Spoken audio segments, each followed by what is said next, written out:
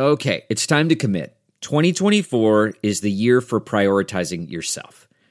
Begin your new smile journey with Bite, and you could start seeing results in just 2 to 3 weeks. Just order your at-home impression kit today for only $14.95 at Byte.com. Bite clear liners are doctor-directed and delivered to your door. Treatment costs thousands less than braces, plus they offer financing options, accept eligible insurance, and you could pay with your HSA, FSA. Get 80% off your impression kit when you use code WONDERY at Byte.com. That's BYTE.com. Start your confidence journey today with Byte. Delve into the shadows of the mind with Sleeping Dogs, a gripping murder mystery starring Academy Award winner Russell Crowe. Now available on digital. Crowe portrays an ex-homicide detective unraveling a brutal murder he can't recall. Uncovering secrets from his past, he learns a chilling truth. It's best to let sleeping dogs lie. Visit sleepingdogsmovie.com/Wondery to watch Sleeping Dogs, now on digital. That's sleepingdogsmovie.com/Wondery. CarMax is putting peace of mind back in car shopping by putting you in the driver's seat to find a ride that's right for you. Because at CarMax, we believe you shouldn't just settle for a car. You should love your car. That's why every car we sell is CarMax certified quality, so you can be sure with upfront pricing that's the same for every customer. So don't settle. Find love at first drive and start shopping now at CarMax.com. CarMax, the way car buying should be.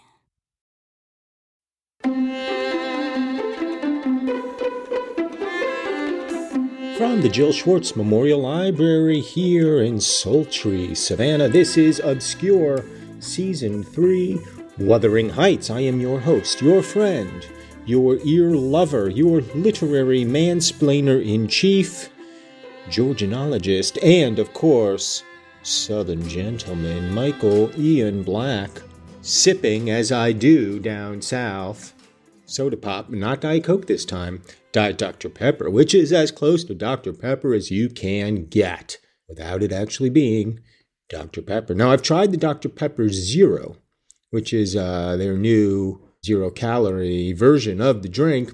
I think I prefer the DDP. I think I prefer the classic DDP. Well, I speak to you somewhat begrudgingly today from Savannah, Georgia, because I was supposed to be in Roma, in Italia, living this sweet life there, the bella vita.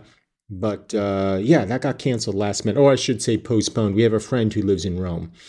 And, she's going to be there. She's working there. She's going to be there for a few years. And she was like, hey, you should come to Rome. And we were like, oh, okay, we'll go to Rome. Why not?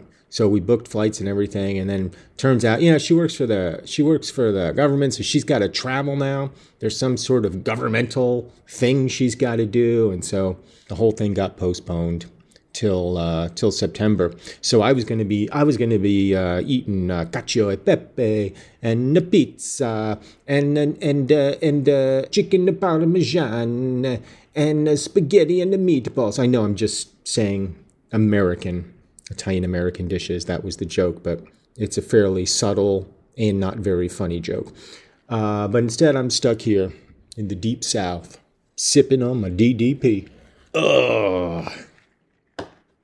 I mean, it's probably just as well, Who wants to be touring ruins from ancient civilizations? Who wants to be chowing down on delicious food and ogling the finely dressed Italian bellas and bellows and I don't know. I was looking forward to? Seeing how the Italian men dress, because Martha always says, oh, Michael, the Italian men dress. You won't believe it. You're going to want to come home and start dressing like an Italian man. And I was thinking, oh, maybe I will. Maybe I'll get myself an Italian suit while I'm there, something lightweight that I can strut around Savannah in, and have all the tourists glance at me and go, ooh, who's that handsome Southern gentleman? And they'd say, oh, is that Michael Ian Black, host of Obscure? And then somebody else would say, who? What? And then they would say, oh, you wouldn't get it. It's obscure. And then they would give me a sort of secret look, and I would look back, and we would kind of nod at each other, and that nod would indicate, oh, we should become friends, and And then maybe we'd meet a little later on at Forsyth Park, and talk about our lives and our hopes and our dreams. And I would say, so what brings you to Savannah? And they'd say, oh, my sister's getting married, and so we came down here with a whole party. And I don't know if I approve of the guy, he seems like a real ne'er-do-well. And I would say, what do you mean, like Heathcliff? And the person would say, well, maybe not quite as bad as Heathcliff, but maybe, he's got a dark personality, and maybe there's some secrets in his past, and I don't think he should marry my sister. And I'd say, this really is starting to sound like the plot of Wuthering Heights, and then that person would be like, well, I'm only up to the middle of season 2, Frankenstein. And I would say, well, you're going to be surprised when you get to season 3, because you really just outlined the plot of Wuthering Heights. And then we would have a good laugh, and then shake hands and never see each other again. All right, so last we met, there were, more trouble at Thrushcross Grange. The book maybe should have been called Thrushcross Grange, because it seems like the bulk of the story takes place there, at least the first half. So there's a whole love rhombus going on with Isabella and Heathcliff, who is pretending to like her in order to maybe get her fortune, and Catherine's pissed off, and Edgar's pissed off. Everybody's pissed at each other. Edgar's saying, to his wife, hey, him or me, and to his sister, him or me, and Catherine's up there in her garret, starving herself to death. She's on a hunger strike, and well, she skipped a couple meals, and that's where we left it at the end of chapter 11 in high dudgeon. So let us pick it up with Wuthering Heights, chapter 12.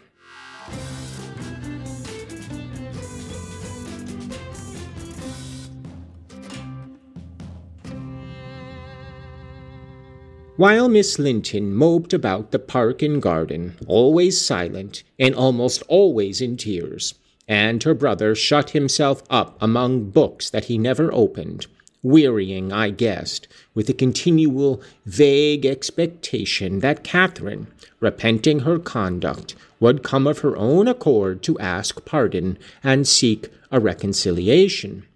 And she fasted pertinaciously.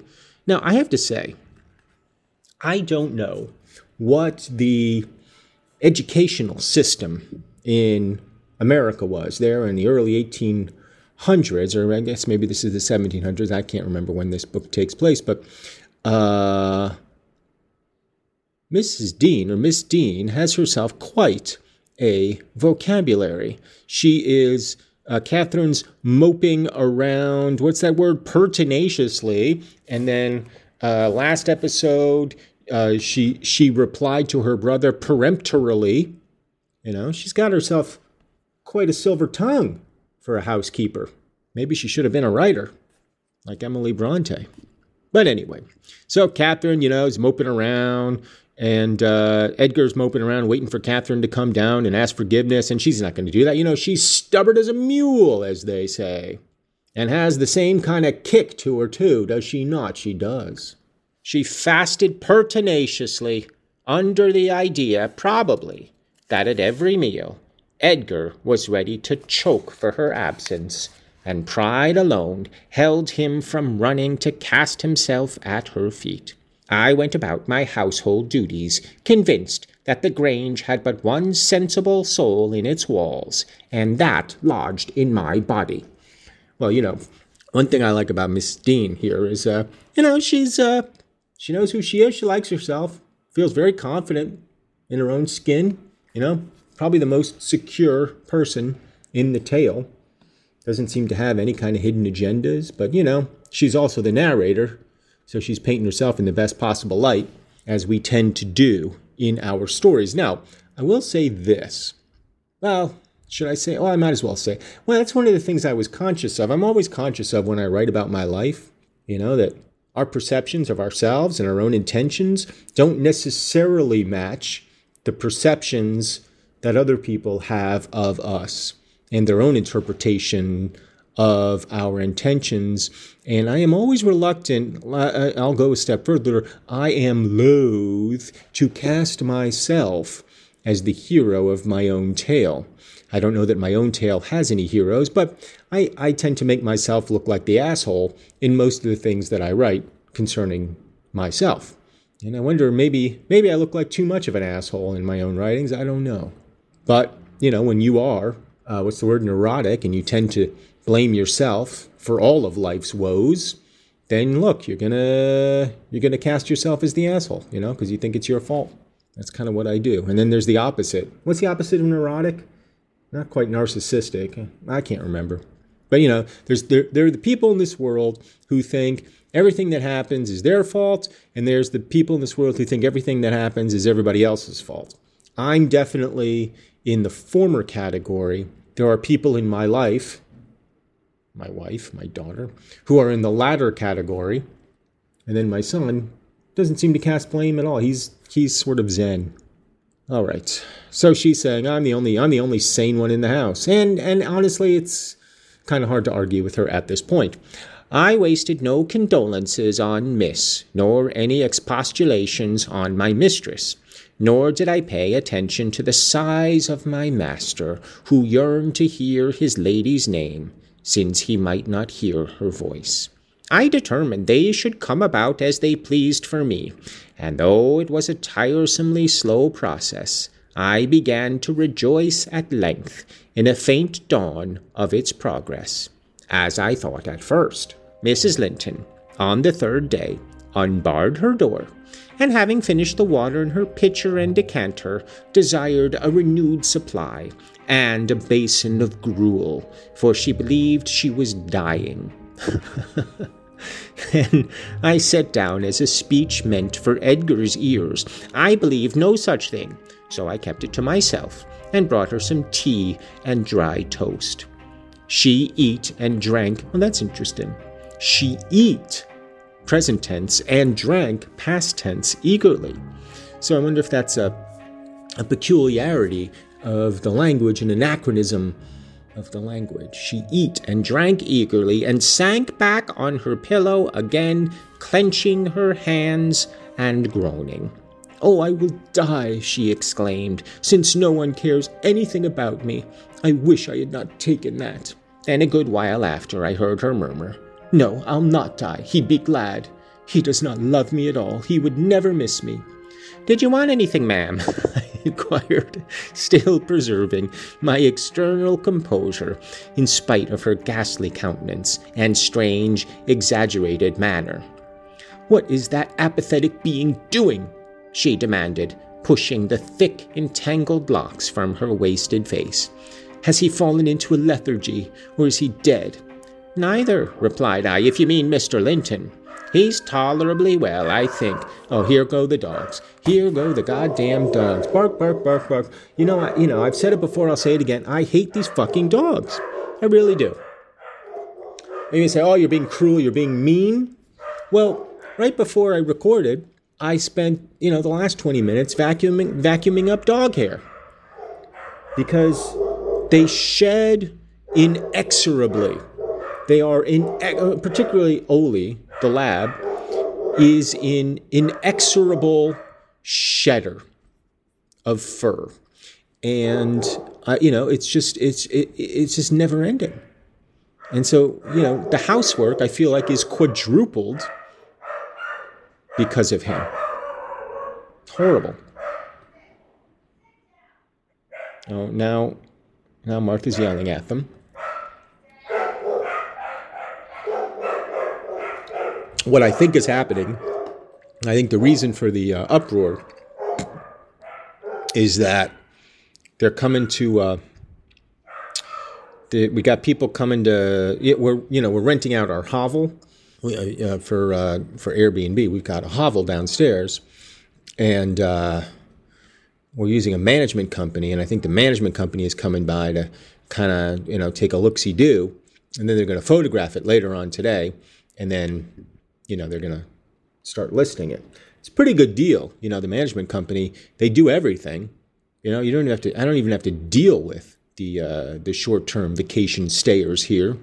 And, they take 20%. It feels like a good deal to me.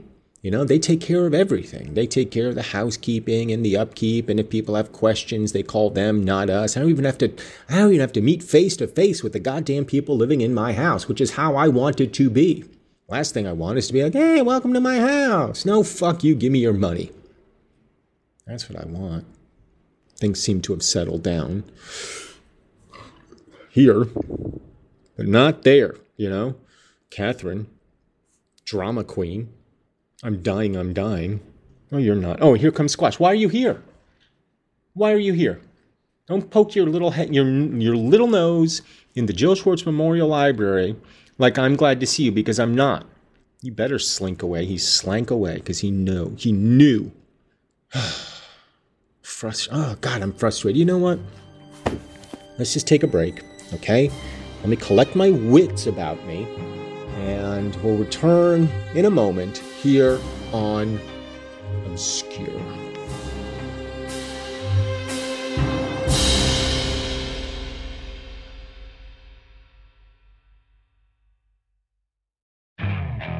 Okay, picture this. It's Friday afternoon when a thought hits you. I can spend another weekend doing the same old whatever, or I can hop into my all-new Hyundai Santa Fe and hit the road. With available H-Track all-wheel drive and 3-row seating, my whole family can head deep into the wild. Conquer the weekend in the all-new Hyundai Santa Fe. Visit HyundaiUSA.com or call 562-314-4603 for more details. Hyundai, there's joy in every journey. Okay, picture this. It's Friday afternoon when a thought hits you. I can spend another weekend doing the same old whatever, or I can hop into my all-new Hyundai Santa Fe and hit the road. With available H-Track all-wheel drive and 3-row seating, my whole family can head deep into the wild. Conquer the weekend in the all-new Hyundai Santa Fe. Visit HyundaiUSA.com or call 562-314-4603 for more details. Hyundai, there's joy in every journey. Okay, picture this. It's Friday afternoon when a thought hits you. I can spend another weekend doing the same old whatever, or I can hop into my all-new Hyundai Santa Fe and hit the road. With available H-Track all-wheel drive and 3-row seating, my whole family can head deep into the wild. Conquer the weekend in the all-new Hyundai Santa Fe. Visit HyundaiUSA.com or call 562-314-4603 for more details. Hyundai, there's joy in every journey.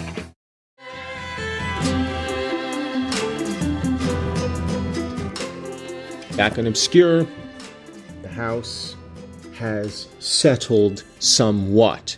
If any of you want a dog, by all means, take one. I hate them. All right, so Catherine's, saying, is Mr. Linton dead? Why hasn't he come see me? Why he doesn't care? He doesn't love me. And what Mrs. Dean should say is, well, why the fuck should he love you? You're horrible. But, Catherine goes, has he fallen into a lethargy, or is he dead? Neither, replied I, if you mean Mr. Linton. He's tolerably well, I think, though his studies occupy him rather more than they ought. He is continually among his books, since he has no other society. I should not have spoken so if I had known her true condition, but I could not get rid of the notion that she acted a part of her disorder. Among his books, she cried, confounded, and I dying, I on the brink of the grave. My God, does he know how I'm altered? Continued she, staring at her reflection in a mirror hanging against the opposite wall. Is that Catherine Linton? He imagines me in a pet, in play, perhaps. Can you not inform him that it is frightful earnest? Nellie, if it be not too late, as soon as I learn how he feels, I'll choose between these two. Either to starve at once, that would be no punishment unless he had a heart, or to recover and leave the country. Are you speaking the truth about him now? Take care. Is he actually so utterly indifferent for my life? Why, ma'am, I answered, the master has no idea of you being deranged, and of course he does not fear that you will let yourself die of hunger. You think not? Can you not tell him I will? She returned. Persuade him. Speak of your own mind. Say you are certain I will. No, you forget, Mrs. Linton, I suggested, that you have eaten some food with a relish this evening, and tomorrow you will perceive its good effects. If I were only sure it would kill him, she interrupted, I'd kill myself directly. These 3 awful nights I've never closed my lids, and oh, I've been tormented, I've been haunted, Nellie. But I begin to fancy you don't like me. How strange. I thought, though everybody hated and despised each other, they could not avoid loving me. And they have all turned to enemies in a few hours. They have, I'm positive, the people here. How dreary to meet death, surrounded by their cold faces. Isabella, terrified and repelled, afraid to enter the room. It would be so terrible to watch Catherine go. And Edgar, standing solemnly by to see it over, then offering prayers of thanks to God for restoring peace to his house and going back to his books. What in the name of all that feels has he to do with books when I am dying? So, I mean, yes, she's a drama queen. Yes, we understand that. However, we also know that Catherine does die. Now, is this the point of her departure? I don't know. Is this where she, is number 1 for takeoff and is ready to soar off into the great blue yonder? I don't know. Nor do I understand or have any inclination as to why she should die. Like, what would possibly be ailing her in this moment? She was fit as a fiddle not 3 pages ago, when she was conspiring with Heathcliff. But now there's been a tussle in the house, and suddenly she's dying. Well, I don't understand that. It's like in Frankenstein, somebody gets a shock and then they take to bed for 3 months. I mean, what the hell? What the hell is wrong with people's constitutions? They just don't seem to have any mettle. People talk about how weak and pampered we are today. But, when somebody gets bad news, they don't take to their bed for 3 months. You might start a blog about it, and that's horrible in its own way, but geez, I don't understand. I don't understand why she should be dying. She could not bear the notion which I had put into her head of Mr. Linton's philosophical resignation. Tossing about, she increased her feverish bewilderment to madness, and tore the pillow with her teeth. Then, raising herself up all burning, desired that I would open the window. We were in the middle of winter. The wind blew strong from the northeast, and I objected. Both the expressions flitting over her face and the changes of her mood began to alarm me terribly, and brought to my recollection her former illness, and the doctor's injunction that she should not be crossed. Okay, so maybe she's bipolar? Maybe she's manic? I mean, I don't know what her deal is. But she shouldn't be dying.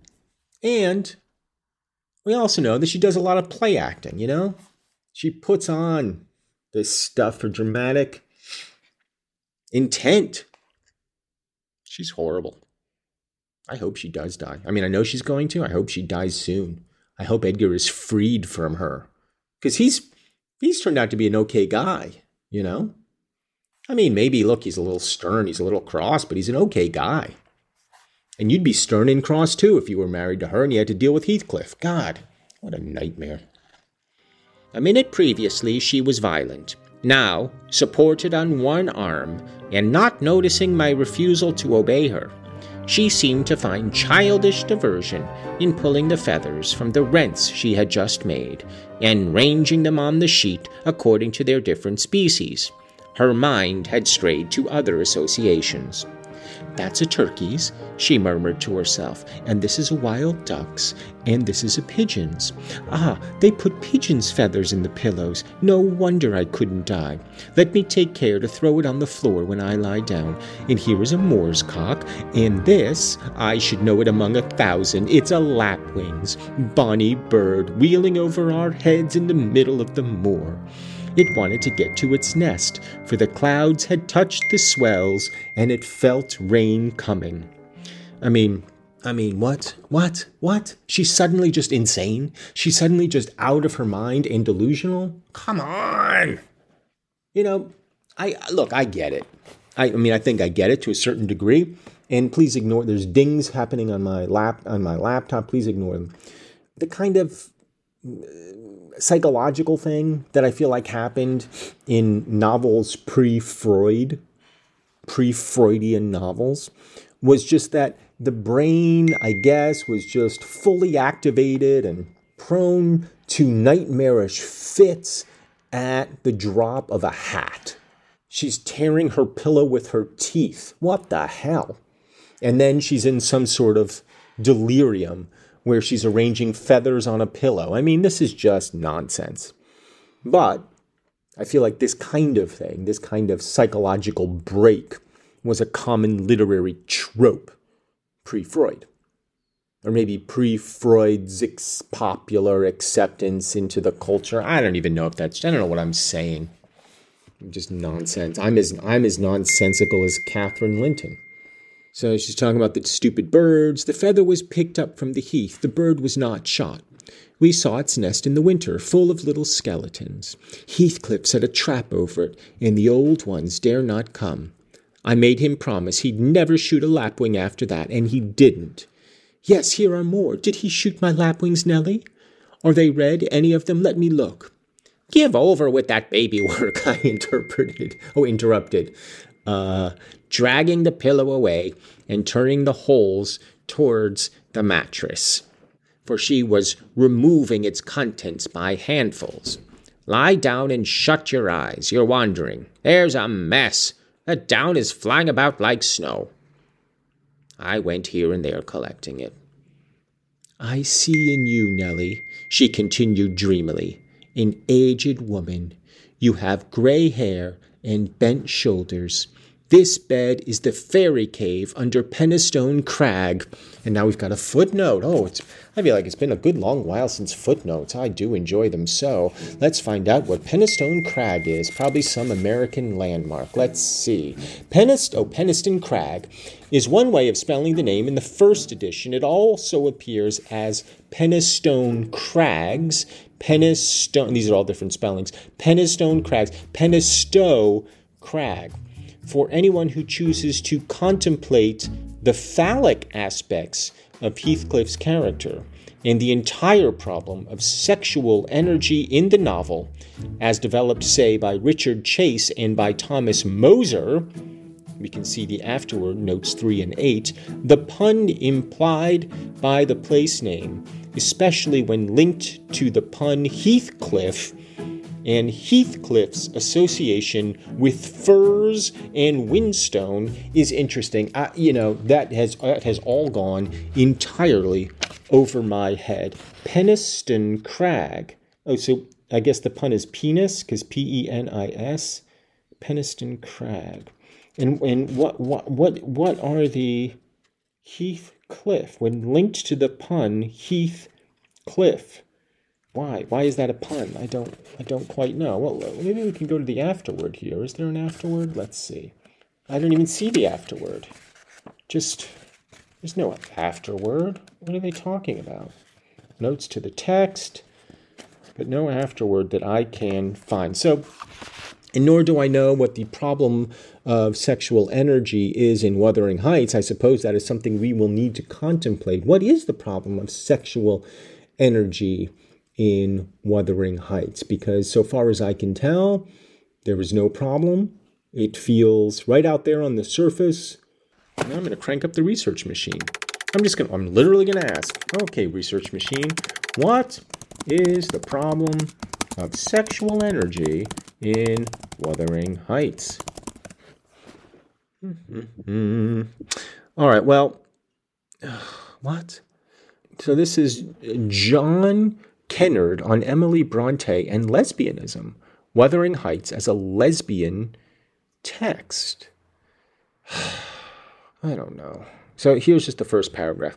My reading of Wuthering Heights as a lesbian text is an argument based on probability. I interpret the doubling of Heathcliff and Catherine Earnshaw as a projection of Emily Bronte's ambivalence about her sexual inversion and the narrative patterns of sameness and difference in the novel as a conflict between homo and heterosexuality. My reading takes its point of departure from the well-established view that Catherine Earnshaw and Heathcliff are doubles a split character. Yes, well, Catherine says as much. He is my twin. He is more me than me. Androgyny, which is stated or implied in most discussions of Heathcliff and Catherine as one character, does not eliminate difference, but rather combines or balances opposites. It remains then firmly within the heterosexual paradigm. Catherine and Heathcliff may be two halves of one person, but they are not an androgynous whole. Identity and complementarity are not synonymous. Rather than representing a balance, a complement to Heathcliff's masculinity, Catherine asserts her identity as Heathcliff. Catherine disrupts the heterosexual in Lacanian terms, I don't know what that is, by refusing to be the phallus and claiming to have the phallus. I am Heathcliff, she says. Okay.